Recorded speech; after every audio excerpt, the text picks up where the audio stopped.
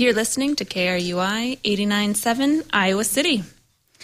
Welcome to Bijou Banter, produced by the Bijou Film Board, a student-run organization at the University of Iowa dedicated to the exhibition of provocative and engaging cinema. Since 2013, Bijou has assisted with the programming and operation of Film Scene, a nonprofit cinema in downtown Iowa City. As a disclaimer, all of the opinions expressed during Bijou Banter are those of the hosts and our guests, and not those of KRUI or the University of Iowa. In this week's show, we'll be discussing 3 films that are currently playing at or coming soon to Film Scene. Our lineup includes the Todd Haynes cult classic Velvet Goldmine, which plays this Saturday night at 11 p.m. as part of Bijou After Hours. Next, we'll be discussing Art and Craft, a documentary about the prolific art forger Mark Landis, which plays at Film Scene on Tuesday, February 10th at 6 p.m. as part of Bijou Film Forum. Finally, we'll be discussing this year's Oscar-nominated live-action shorts. The Oscar-nominated shorts will continue to play at Film Scene throughout this week and the next. Before we begin to banter, I should introduce my co-hosts. We have Catherine Steinbach, the programming director of the Bijou Film Board. Welcome, Catherine. Hi, glad to be here. And filling in this week for Chongmin Yu, we have Patrick Brown, also a member of the Bijou Film Board. Welcome back, Pat. Thank you. Also glad to be here. I'm Leah Vonderheide, Bijou's executive director. I should also mention that all 3 of us are film studies PhD students in the Department of Cinematic Arts at the University of Iowa. Let's start with our first film, Velvet Goldmine, which stars Christian Bale, Ewan McGregor, and Jonathan Rhys-Meyers. Oh my. Before we begin, Pat, as our guest host, would you do us the honor of sharing your thoughts on this glittery film? Very glittery. Velvet Goldmine is the story of fictional bisexual glam rocker Brian Slade, played by Jonathan Rhys-Meyers, his affair with fellow rock star Kurt Wilde, Ewan McGregor, and the impact this openly romantic relationship between the two has on the British youth and future rock journalist Arthur Stewart, played by Christian Bale. Beginning with Slade's assassination, which turns out to be a hoax, the story is told in flashback as Stewart, the reporter, in 1984, interviews the people in Slade's life to find out what happened to the pop icon after the fallout from his assassination hoax in 1974. If this plot sounds vaguely familiar, that's because, yes, it's the plot of Citizen Kane. Famous enigmatic figure dies, reporter goes searching for the reality behind the image, overlapping stories assemble an incomplete picture of the man. Here, though, the Kane formula, including several reflexive callbacks to that film itself, is reworked to suit the postmodern times, with overt citations of other media and an even more unstable narrator. The main character's death being a hoax neatly encapsulates this postmodern shift. Slade was never anything but an image, and with the hoax, Slade the image really does seem to die, disappearing into obscurity. Another important change is that the reporter in Velvet Goldmine is allowed to have a personality, one deeply and emotionally involved in the figures and the culture that is being spoken about. The publicly acknowledged relationship between Slade and Wilde inspired Stewart as a struggling gay teenager to embrace his feelings and his identity. This feels like the crux of the film. Instead of deconstructing the man, showing him unreachable through his image, as in Citizen Kane, I think it wants instead to look nostalgically at the image itself, at the image's power to liberate, even when caught in contradictions. I wanted to start this off by acknowledging that, of course, Slade is a version of David Bowie, and I think very clearly and overtly so. And I was going to talk about how I thought the movie was based on the rumored affair between David Bowie and Mick Jagger in the 70s, but I have been corrected that it's actually based on the affair between David Bowie and Iggy Pop. Well, the character of Brian Slade is more clearly David Bowie, but I feel like the Kurt Wilde character is way more of an amalgam. So I think I think Mick Jagger is a part of it, but Iggy Pop is like the source of his image, his look, and the band The Rats is clearly based on the Stooges, the Rat and the Stooge being, kind of exchangeable terms. I think there's other people thrown in like Lou Reed, and other kind of characters from that era. So I think it's less explicitly maybe about Jagger affair. But as you were pointing out, that maybe the Mick Jagger affair was the one that was most media oriented and most visible. So maybe it is more directly. I mean, it's the one that I knew about coming into this movie, but also I don't know much about Iggy Pop at all. Like he's not sort of on my pop culture radar. So yeah, it might have just gone past me. But yeah. So I think that it's pretty clear though that Slade is based on Bowie. I mean, yeah, direct biographical details are taken. Even the way that Bowie's career sort of progressed from sort of flower child late 60s thing into the sort of birth of glam rock in the early 70s. Some of Slade's costumes in the movies just seem like David Bowie's famous 70s costumes, but then with the hues changed a little bit. Yeah. And one complaint I have about the movie actually is that sometimes while I was watching it and they would have there's so much music in this movie and it's all fake.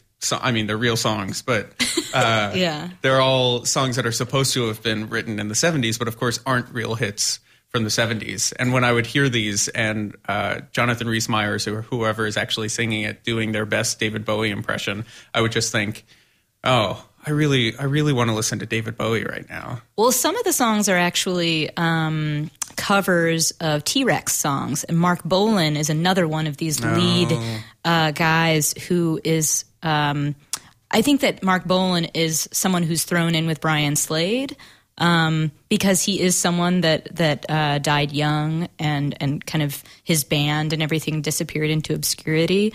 And there's a lot of T-Rex on the soundtrack, but it's often covered by this. That they made the wonderful, wonderful thing about this movie is that there were several bands actually made for the soundtrack, often covers of Roxy Music hits or T-Rex.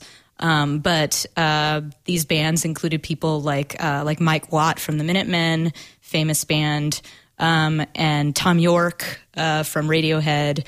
I know who Tom York is. Yeah. So I mean, one I've got. they like formed these bands, and it was amazing. Mike Watt is on the fictional Rats, and Tom York is on the fictional the Brian Slade band, the one that's Venus and Furs. Venus and Furs, boom. Yeah, I keep forgetting. Paid attention to the movie, know nothing about rock history. Luckily, you have your worked at a record store co-host here to be nerdy. Yes. Catherine's pointing at herself, not me. Yeah. Right. I'm not talking because I don't know anything about music in the 70s. Yeah, if it's not clear, I have listened to the same 5 albums over and over again since high school. I have too, but mine just included Radiohead. I was going to say that some of that music did remind me a lot of Radiohead, and I was like, oh, was Radiohead inspired by glam rock? Is that a stupid question? Is that like an easy yes or no? Or is that kind of like... No, I think that's... I mean, I think glam rock, certainly in Britain, is a huge... And David Bowie, in general, is a huge influence for 90s British rock. Although a lot of the 90s British rock, like Radiohead, was kind of a back to rock root, like back to rock roots kind of thing. Even though, but like Radiohead then evolved in with like computer digital stuff and tended to like veer in the kind of more flashy arena. So I think that they are way more influenced by people like Bowie and people like like Mark Bolan and that. As far as I know, as an expert, no.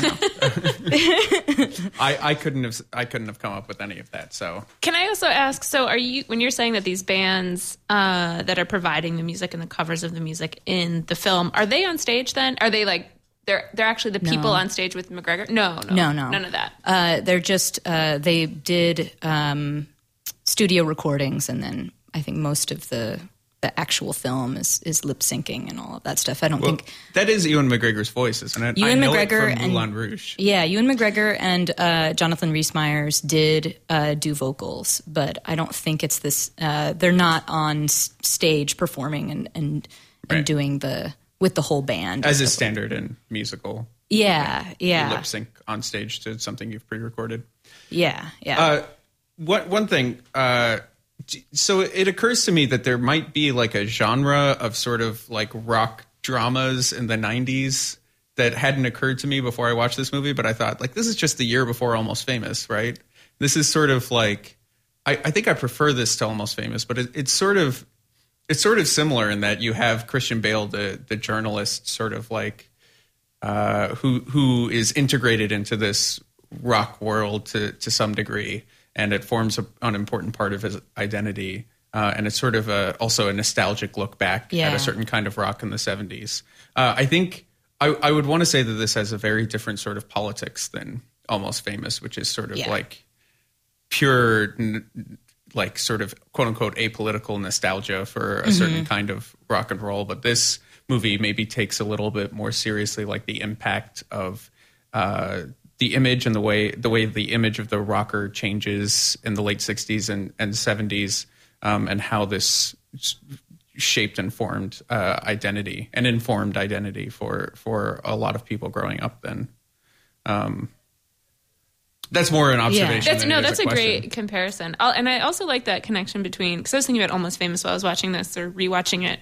And the journalist obviously is similar to the Citizen Kane function. But as you say, we get to see more of Christian Bale than we ever do of the journalist in Citizen Kane. And it's not quite the same role as the young kid in Almost Famous. But I wonder if the reason why filmmakers like that way into the rock world is because like directors themselves feel more akin to the journalist covering the rock band than rock stars themselves, right? Like they're the people behind the people, or the people that like make other people famous, but that tell the stories of the people that... Yeah. I mean, the director isn't the actor. They're not the rock star. They're like the facilitator to our celebrity culture, our star crushes, etc. But I think that Haynes is also using the device, Todd Haynes, the director of Velvet Goldmine, is also using the device from Citizen Kane specifically as a way of acknowledging that like there's no way to actually get to the person behind the image. Because that's the ultimate message of Citizen Kane, not to spoil the end of Citizen Kane, but there is no answer. There's absolutely an answer at the end of Citizen Kane, and that would be the spoiler. Well, there's an answer, but the answer doesn't. Okay. Anyway, the answer doesn't. Spoiling classic films on Bijou Banter. No, but I think that you're right. I think that there's a certain era where Velvet Goldmine and Almost Famous are made, where there is this profound nostalgia for an era of rock and an era of rock journalism that has gone by, that has seemingly gone by, right? We're about to end this. We didn't get to talk about how drab the 80s are in this movie compared to the 70s. Yeah. Just like the difference of 10 years and how different the two eras are represented. So I just wanted to acknowledge that really quickly. And certainly in Almost Famous, like it's said over and over again, like you're coming at the end. This is the death knell of rock and roll and rock journalism, and his whole problem is like his becoming friends and too immersed in the culture in order to like actually report on it, and yet that's the kind of beautiful journey that you go on, which is sort of the same premise in Velvet Goldmine, that he's too immersed in this culture to kind of get distant enough to actually complete the story on Brian Slade. Yeah, and to reiterate what you just said, Pat, that depiction of 1980s, the U.S., right, specifically, because he's supposed to be working for a New York paper, I think. If I've got that wrong. That's true. Yeah, right? He's and there's like a fake President Reagan kind of. Yeah, President Reynolds. Yeah. It looks like something out of 1984. Essentially, is like the backdrop of contemporary non-glam rock society. All right, let's end there. Again, Velvet Goldmine plays this Saturday night at 11 p.m. as part of Bijou After Hours. For more information on Bijou After Hours, check out Bijou's website, bijou.uiowa.edu. After a quick break, we'll be back to discuss art and craft.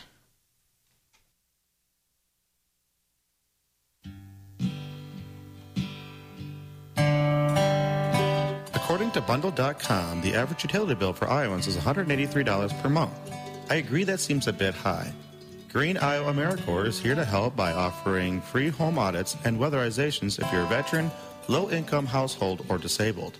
Green Iowa AmeriCorps is a nonprofit organization helping to make Iowans more energy efficient through low-impact home weatherizations, energy education, and community outreach. For more information or to sign up for your free audit, call us at 319-784-2735, email us at greeniowacr@gmail.com, or find us on the web at www.greeniowaamericorps.org.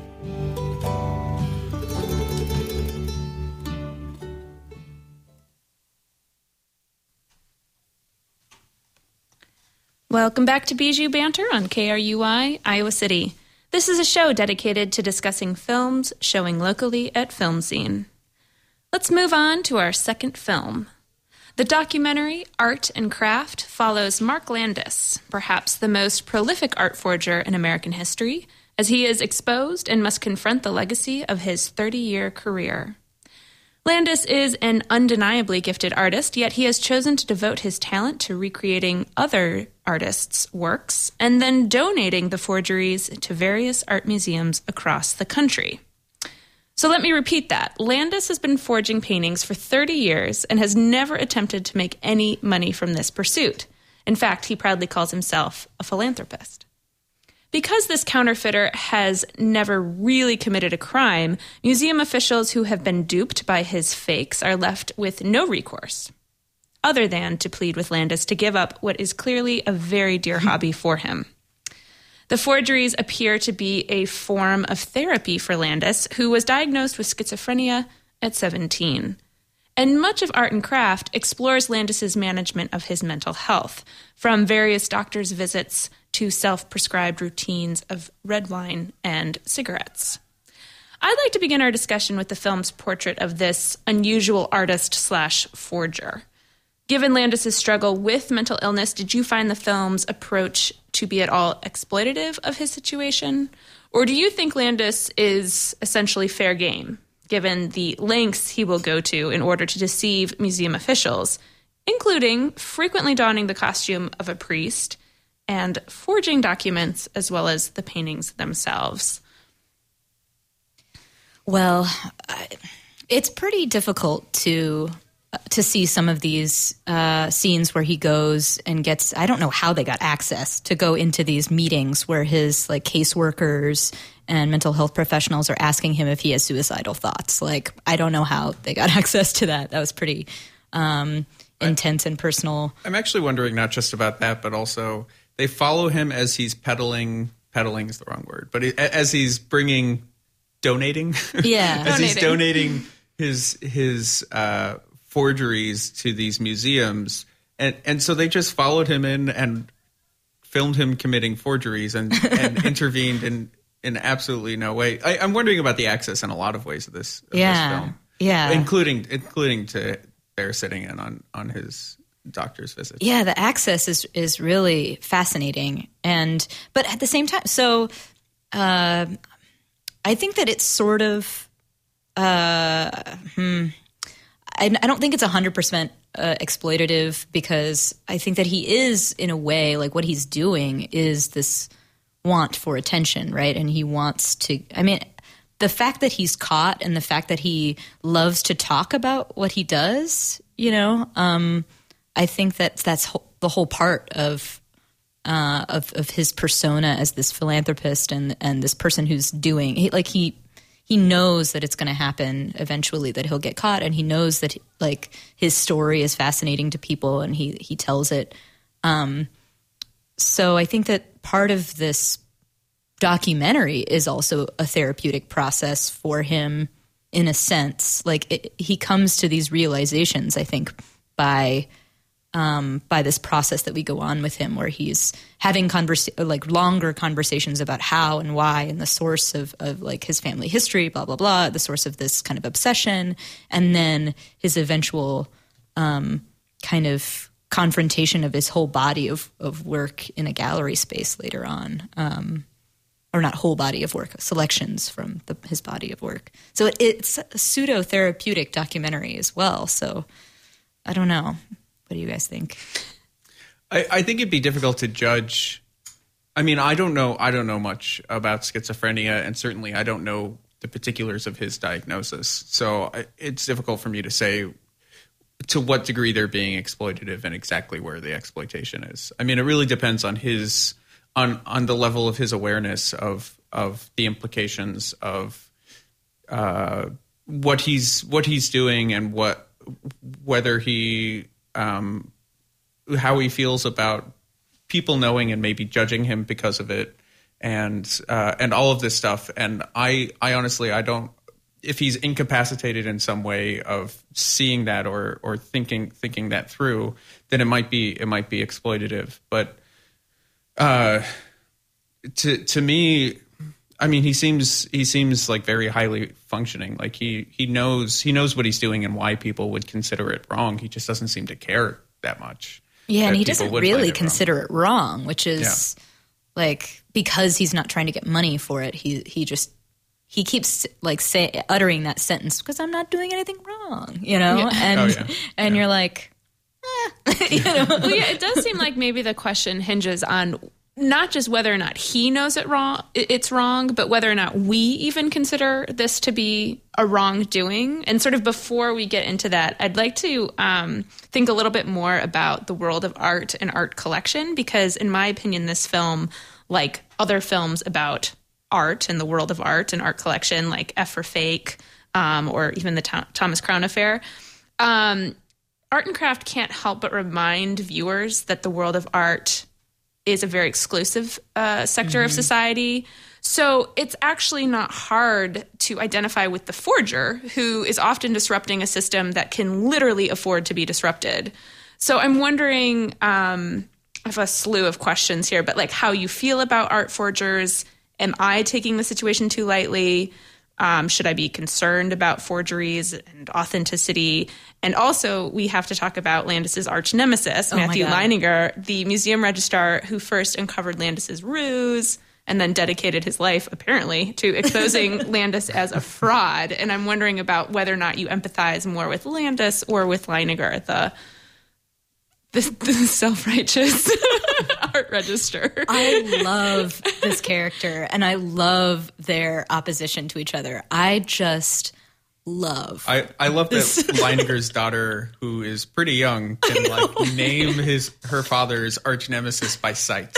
Like, there's this one part in the movie where Leininger shows his daughter the magazine profile of Landis, and he goes, "Who's that?" And she goes, "Mark Landis." He does it he does it several other times too. It's like flashcards, and it's always on his prompting. Exactly, like it's not like she's also sharing his obsession. It's like he's trying to drill it into her head because he himself is so obsessed with this. And there's this one of the later scenes where the daughter says, "Are you crazy?" Yeah. I forgot about that.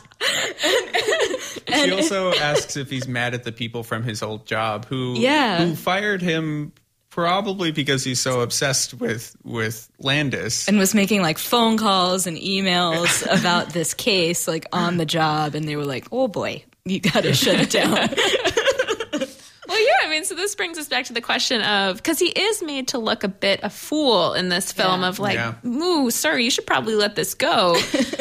Because Landis hasn't ever tried to get money from anyone, it's more of an inconvenience and an embarrassment for the museums. I'm assuming something along the line is against the law that Landis is doing, but it's just not in anybody's financial interest to try and like prosecute him for anything because no money's been lost. So, I mean, so there is this, I feel like a takeaway from this film, and as I've said, like other films where you're looking at art forgers, it's sort of like, well, really wealthy people obsessed with art, like maybe getting duped is like not such a big deal. Well, and the world of art, I used to work in an art gallery, you guys. This whole show is my expertise. The whole world of art is based off of prints anyway. Like most people who have originals, this is the billion-dollar, multi-million-dollar people. Like most people who collect art collect prints of art. And there's series and they're signed by the artist, or it's an official plate that you get several prints out of, but it's a limited series. So, I mean, it's all copies, but they're just official copies. They're authenticated copies, right? So I think that there's something delightful about Mark Landis, Mark Lanois, Father Scott or whatever, kind of throwing a wrench in this world where you're like, oh, not that copy, but this copy. And why not? It was at least made by hand by someone who made the effort to stain this thing in coffee. And, I don't know. There's something about it that's really delightfully disruptive of the system, even though he's not actually trying to get money out of it. So even though I totally understand that it's not an ethical thing to do, it's a terrible thing to do. But I don't know if it's terrible. Can we say it's terrible? I don't know if it's terrible, because I think what it shows is that authenticity is important in a lot of ways, because a lot of things that we do rely on certain ideas of authenticity. But I also think that it's something of a fiction, something of a myth. But we do, us three, or the people in the world? In people in the world. Oh, okay. In society. Well, even us. Bijou banter. Even us. I mean, so we, as academics, someday we'll all be publishing papers and stuff, and we're going to rely on not that kind of authenticity where it needs to be like our handwriting, but a relationship between our name and what's written there, right? So we wouldn't want anybody else using our name. So we depend on certain kinds of authenticity. Like, you can ascribe this text to me, but I also think that it's something of a fiction that is used to support institutions that generate lots of capital, and I think that in doing this, whether this is what he intends or not, I think he's just sort of, well, I don't know, maybe he intends this, but he's showing the way that, this thing that museums rely on, this myth of authenticity, nobody's actually an expert on it. Unless you have a black light, you can't for sure verify the authenticity of anything if the forgery is good enough. And so this thing that's supposed to be a real value, authenticity, that can be you have experts who can tell, to some degree, is not a real thing. Yeah. It's this shadow game of people saying that they're experts, but they're not experts, because clearly over 30 institutions across the country have taken these things that are sometimes like digital prints with some paint on them. I mean, they're wonderfully done, but yeah, it's super fascinating. I don't know. I think that I don't know. I go back and forth thinking whether or not it's a terrible thing or not. I mean, all of these, like the Matt Lanninger. Close enough. Watermelon. Matt Watermelon. I'm so sorry. I'm really jazzed about this persona of his. But the way that he finds all of this out is via press releases, right? So all of these museums are issuing press releases that they have this particular piece of art, and there's, their endowment has grown, and it's all about prestige, and so it's interesting then, we are really seeing how it's impacting the museums, but it's really impacting them in the world of their kind of shadow prestige rather than anything actually. Yeah, it's a little bit of don't look at the man behind the curtain kind of going on, where they're just embarrassed that they put something on the wall that could just that people would just as easily want to see. Yeah.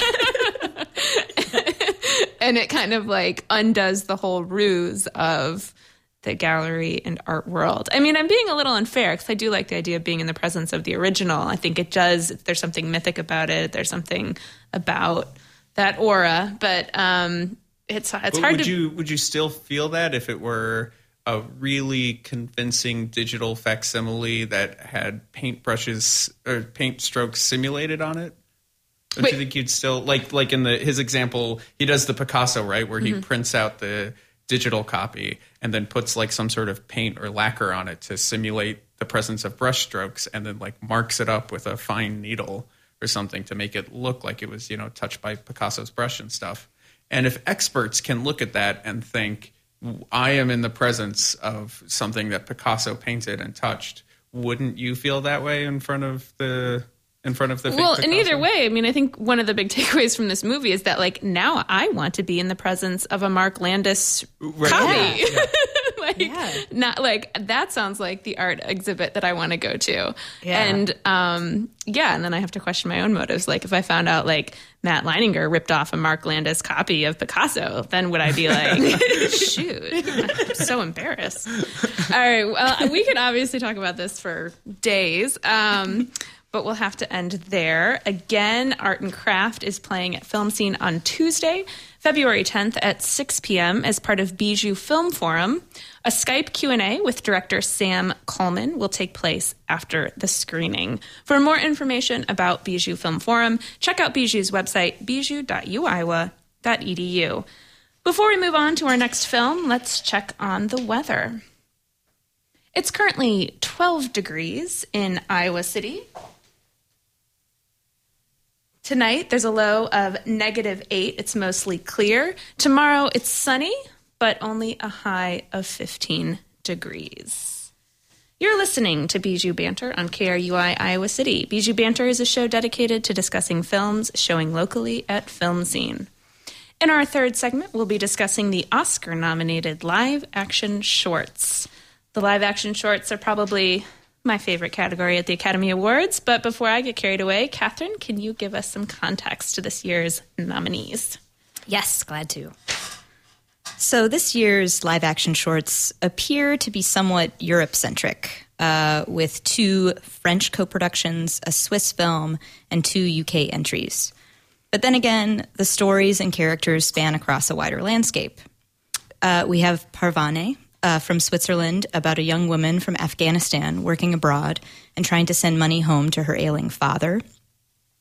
Next is Butter Lamp, a film about images within China, as the story focuses on a photographer and his various setups with Tibetan villagers. The film is a French and Chinese co-production, and the language of the film is Tibetan. The longest film of the set, at 39 minutes, is Aya, about an Israeli woman who gets mistaken for a chauffeur by a Danish man at an airport and decides to go with it. This is an Israel-France co-production with languages of English, Hebrew, and Danish within. The 2 UK films are more small-scale stories. Boogaloo and Graham is set in 1978 Northern Ireland, a snapshot of family life in front of that tumultuous background. But here the family consists of father, mother, 2 young boys, and 2 chickens. Finally, The Phone Call is an emotionally rending film about a shy woman's altering communication with a man in crisis. This film had 2 very recognizable UK stars, Sally Hawkins and Jim Broadbent. I have to say, as a preface to our discussion, that I really enjoyed each of these films, and their tones and textures are really diverse and gratifying. Last year's shorts were fairly brutal and almost overwhelmingly sad, so I was excited to have a good mix of emotional states. So to jump off our discussion, maybe we should talk favorites. What were your favorites? Well, Butter Lamp. Ooh, can I be the contrary opinion? I have a problem with Butter Lamp. Oh yeah?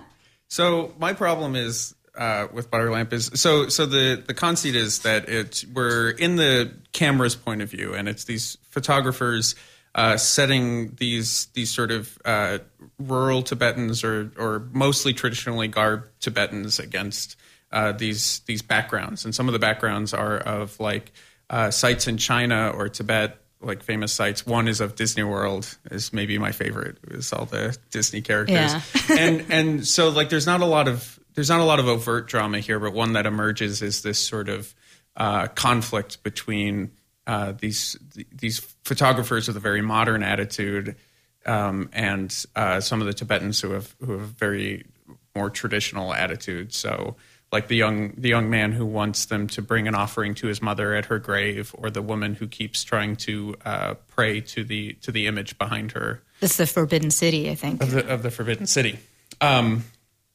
So it's about like a traditional way of life and the sort of the simulacrum, the fake image that modern life presents, the flattened image that modern life presents. And then there's can I ruin the end of this movie? Is that Well, I don't think that it's not really like a plot there's thing a bit of a reveal, literally, I guess. So there's a reveal at the end, and it's supposed to be this natural image of Tibet, right?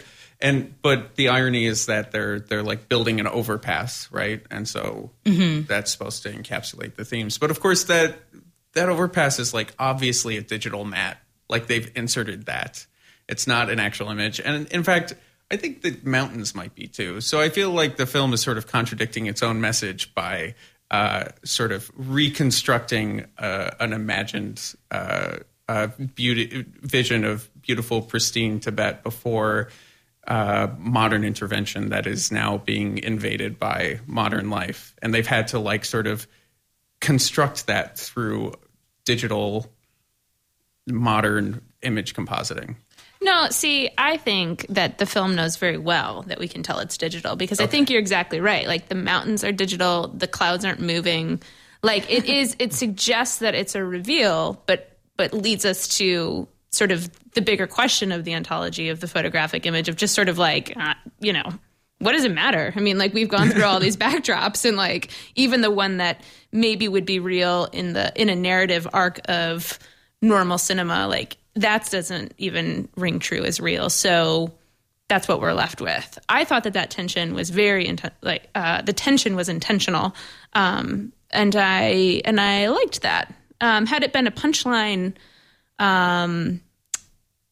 then I think maybe I wouldn't have appreciated it because I was kind of expecting that punchline, and so when it got harder to read that image at the end, like, well, wait a minute, that doesn't look real either. I didn't know it wasn't real. I was like, that's real. I'm in Tibet. I guess I'm duped. 3 different perspectives. Well, I think that's what's so great about this film, right? They're rejecting and actually I think your view is the most subtle. I feel and I think what would be totally fair is if the director walked in and was just like, no, that was a totally real image. It was undoctored at the end. And I'd be like, wow, even more interesting. I don't know. And then I'd be right. Yeah. I mean, what is real and what's not real and how do we even perceive the screen is sort of like what's at the heart of that film. And it's kind of nice that it's essentially non-narrative, in my opinion. Yeah. I mean, like, that's the great thing about the short film format.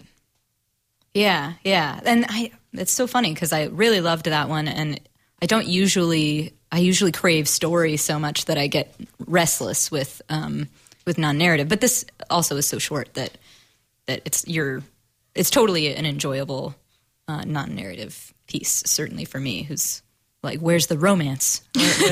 Are people kissing? Where's the kissing? Yeah. I mean, I liked some parts of it. I liked the backdrop, and I liked the way that, so like every sort of vignette or every little shot is just them setting up the photo, and then when they take the photo, the screen actually goes black and it goes to the next like setting up. So I liked that it was like if a photo captures a particular moment and necessarily leaves out everything leading up to that. I like that it was sort of like the obverse or the underside of the photo or something like that. Yeah, yeah. I really liked towards the end of the film where they're choosing more particularly the backdrops that are coming up. I liked that the focus on like trying to choose which one would be the best, or like I was always really excited for the next one to drop. Like I was super curious about the next backdrop, what the next backdrop was going to be. So yeah, and there was a lot of, I mean, I just thought I thought it was the way it handled the subjects. Like it even kind of had this ongoing dialogue of like what they should be wearing. It's, like it just sort of like teased out to the surface of like, well, what do people want to see? Like, what do people watching this movie want to see? Like, what do Tibetan people who don't have pictures of themselves, how do they want to look? What do they want to look like when they are in their own photos? What does the photographer want them to look like when he takes the picture of them? Like, there's just all these conversations about images that were happening on a very subtle level. All right. Yeah. Opinion reversed. This was my favorite one because you're right, because so they want to take labor out, right? One guy shows up kind of late and he's still wearing his work clothes, and they're like, take his work jacket off. And they take his hard hat from him and put a leather jacket on him. They're like, you look better now. And then they wanted some people to look traditional, but the one kid whose mother had died, he was wearing some traditional outfit that she had made for him and that he hadn't taken off in a long time, right? And he was dressed like too traditional for them. Yeah. They were like, why are you wearing that? Why does he wear that? Yeah. Yeah. So, yeah, it's all about the construction of the Tibetan, I guess. Okay. I love this movie now. This is my pick.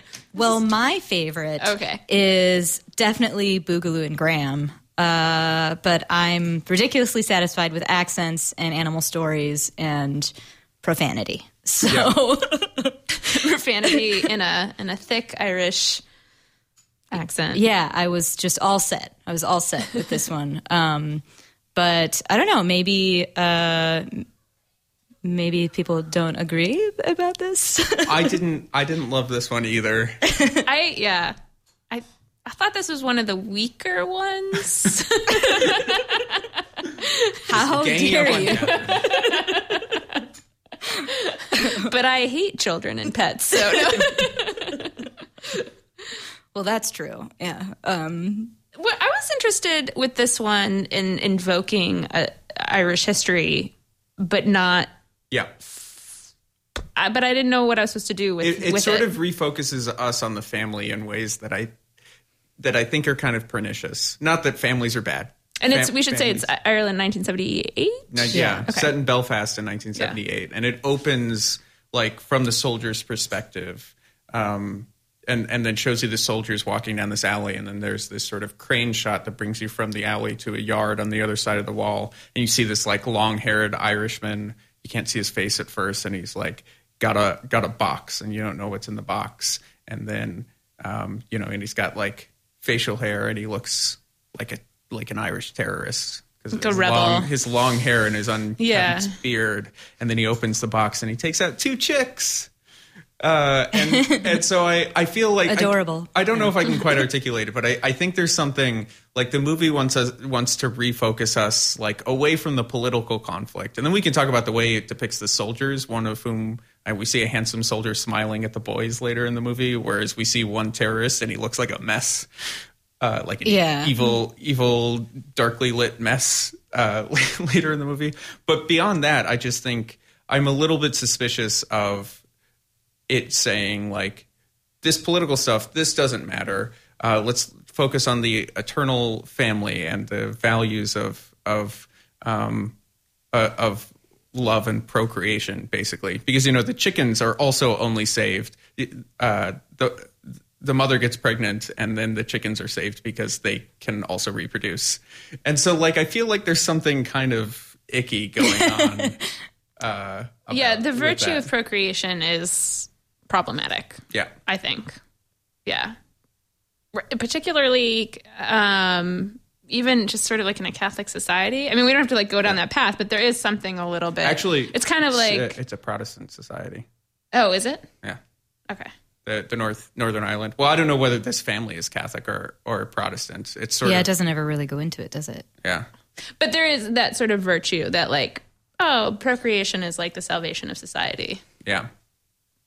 But it not actually, though, because the chickens aren't actually a heterosexual match, and it's a ruse.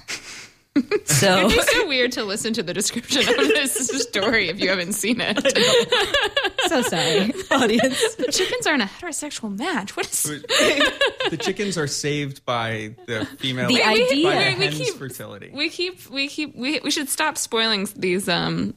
Although I think Butterlamp was well served to be spoiled, given that these movies, one was 15 minutes and the other is like 13 minutes. It's kind of hard not to talk about them in their totality. Yeah, right? that's true. That's fair. Wait, let's take a quick break, and when we come back, we'll keep discussing and hopefully not spoiling every short film that's been nominated for an Academy Award this year. Underwriting support for KRUI is provided in part by the Englert Theater, a community arts center and performance space that highlights the talents of local performers, artists, ensembles, and hosts regional, national, and international touring performances. Englert is located at 221 East Washington Street in Iowa City. For more information, dial 319-668-253 or go to www.englert.org.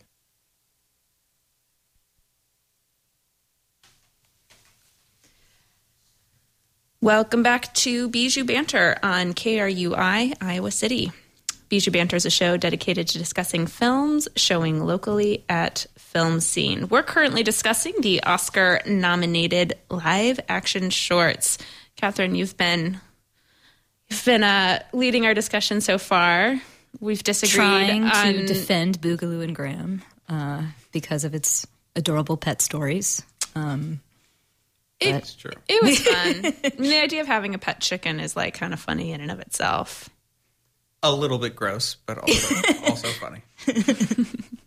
Yeah. Anyway, are there other ones that we should attempt to spoil or not spoil? I liked Parvana. Yeah. That's the film about an Afghani refugee who is living in Switzerland and trying to send money home to her mother, and she cannot because she is under 18 and does not have the right paperwork or something. And yeah, so she doesn't have a valid ID. It's about her struggles as she... And she befriends an 18-year-old Swiss girl, right? Yeah. That was nice because that was like the first one that played, and I just had this feeling in a year where like all of the best films were about boys doing boy things and growing up and being men and being superhero action stars and having midlife crises, and like even Wild couldn't get nominated for a Best Picture. It was like nice just to be like, oh, a film about women who are friends. Yeah. Although, I don't know, I was a little bit, I guess I was troubled by that one's politics. Oh boy. A little bit. Because there's this sense that she's going through an assimilation process, right? Which is how she's like coming out of her shell kind of thing. And so that's so she has to give up her cultural identity to be more comfortable in the Swiss landscape. So that I was a little bit like, But I enjoyed the friendship. I thought the friendship was great, and I enjoyed the like actual personal journey that was. But I was worried about the politics a little bit.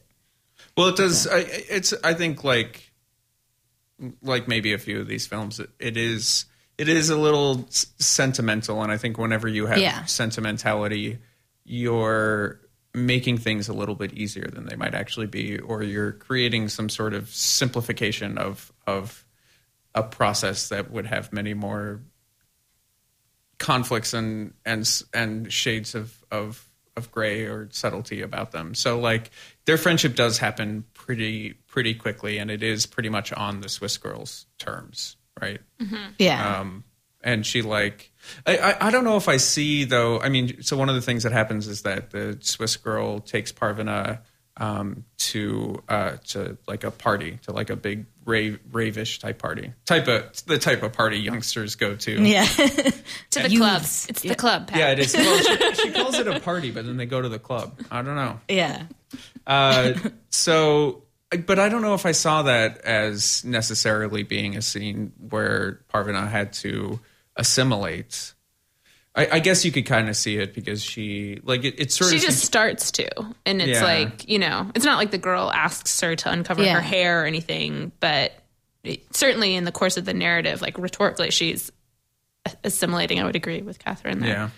Yeah, no, that's true. It'd be much more challenging to our preconceptions if she were like an Afghani girl who, it's clearly suggested that like she hasn't she hasn't had anything to drink before, like she hasn't had alcohol before. So I think it'd be much more challenging to our presumptions if the Swiss girl was like, come to this party, and she's like, oh yeah, sure, I love parties, and like, you know, like, Yeah. it just feels like a typical narrative about like, yeah, I guess this girl from Central Asia who like this Muslim girl from Central Asia who doesn't know what alcohol is and something like that.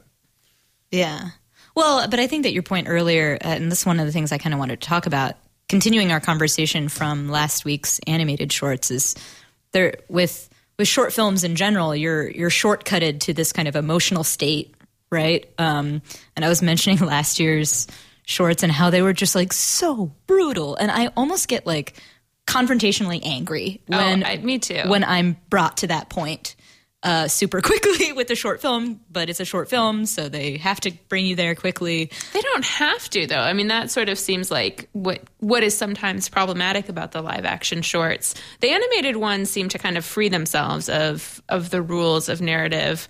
Most of them seem to, anyway. Whereas the live actions often seem like they want to like get you there. Like they want to tell this story. They want to like that rising action is like you start right at the peak. Like this child is dying. Yeah. And you're like, oh my gosh, I hate it when cute kids are dying. And it's so sad. And like, but like why? Like I think that's why I had such a positive reaction to Butterlamp, which didn't like kind of freed itself from saying like, hey, it's super short. So let's just like have fun with images and characters in a way that a 90-minute film won't allow for. Yeah, and I feel like maybe a flaw in the Phone Call is that it definitely tries to do a Hollywood movie, like a 90-minute movie in 15 minutes and hit all of the emotional cues of like a tearjerker. When Sally Hawkins gives, I mean, one of her amazing performances, and I think there's a bulk of that, the Phone Call that I really thought was effective. But yeah, it bookends it with this like other useless narrative in my mind, like that sort of opening and closing scenes that felt so oddly didactic and unnecessary and almost a little like undercut what else is happening in the middle of that film. Yeah. A little bit schmaltzy and reassuring. Like I thought. Like and almost offensive in its schmaltziness. Like, hey, like this phone call, it's a crisis service phone call, and trying to like wrap a love story. Yeah. It seemed like that's pretty arbitrary. Yeah. I bet it wins best. I mean, I wouldn't be surprised. Well, and it's also got the star power in it. Like and this is one of my questions. Like, do we think that the live action shorts and the Academy in relation to the live action shorts goes for impact or goes for more of maybe subtle is a bad word to describe, but like more of a complete narrative something that feels right in a short form versus impact? Well, thinking back in the last couple of years, they've been a little all over the place. Like God of Love was by an American director, a young guy, which felt more experimental and fun and free. Last year when I can't remember what the name of it was called, but it was about the kid who's dying. And I thought that, I didn't appreciate sort of just like ramping up your emotions and calling it a short film. I mean, it was beautifully done, but it just felt like, this is a snuff film. I have two things to say about this. Okay. One is that I haven't seen the live action short films since 2009. So 2014 is the first year I've seen in 5 years. So I don't know what I'm talking about. But I will say... Was that the first thing you wanted to say? That is the first thing I wanted to say. But I will say that I would be perfectly okay with 5 short films that were all about the fact that life is misery and pain. Because life is misery and pain. So that's fine. But I also don't... Dark, bro. But I also don't trust... I mean, like when a narrative short film that wants it to win an Oscar talks about such a thing, they're not going to leave it at that. They're going to end with an arbitrary epilogue with a romance, right? Or they're going to not like really challenge us in any way. So that's what I would say. I don't know. I think they're just kind of scattershot with these live action ones. Like, basically the winner has always surprised me. There was the one with, oh shoot, I can't even remember where it was from. I want to say Scotland, but that might not be right. Anyway, it's useless to try and describe it, but I just feel like I wouldn't, like, whichever one wins, I'll be like, oh, okay. Like, I would be happy if Butterlamp won, but I wouldn't be surprised if it didn't. And I don't know. One of the things that I want to talk about is the fact that the British live action shorts tend to use some of their best actors. Yeah. Whereas American films, the American shorts, like, that never happens. But the British one this year had Sally Hawkins. The British one last year had Martin Freeman, I think. Martin Freeman. So some of these British ones and just really, like, they just, like, look around, they're like, who's our best actor? Let's put them in a film that's 10 minutes long and see what. Do you want to work for a day, Martin Freeman? Yeah, is that like, I don't know what the process is in Britain. Is it like. Well, I think actors there are less expensive, and also they probably have more of a niche. I mean, America doesn't have to make big live action shorts. They're not going to get any particular acclaim doing that, right? Because we are Hollywood. We already give all of our Oscars to ourselves. Whereas for Britain, it might be a niche that they can get some Oscars by putting a little bit of extra money into a live action short and getting Martin Freeman and Jim Broadbent or whatever. Plus, they're cheaper than Tom Cruise, and I can't name movie stars anymore. I just can't. And John Wayne.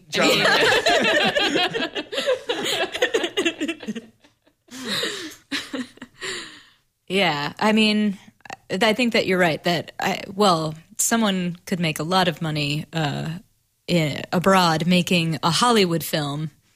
Making a film about Hollywood abroad, and we all know that Hollywood loves that. The Academy wants reflexive films like the artists about themselves. Yeah. Yeah. Oh, yeah.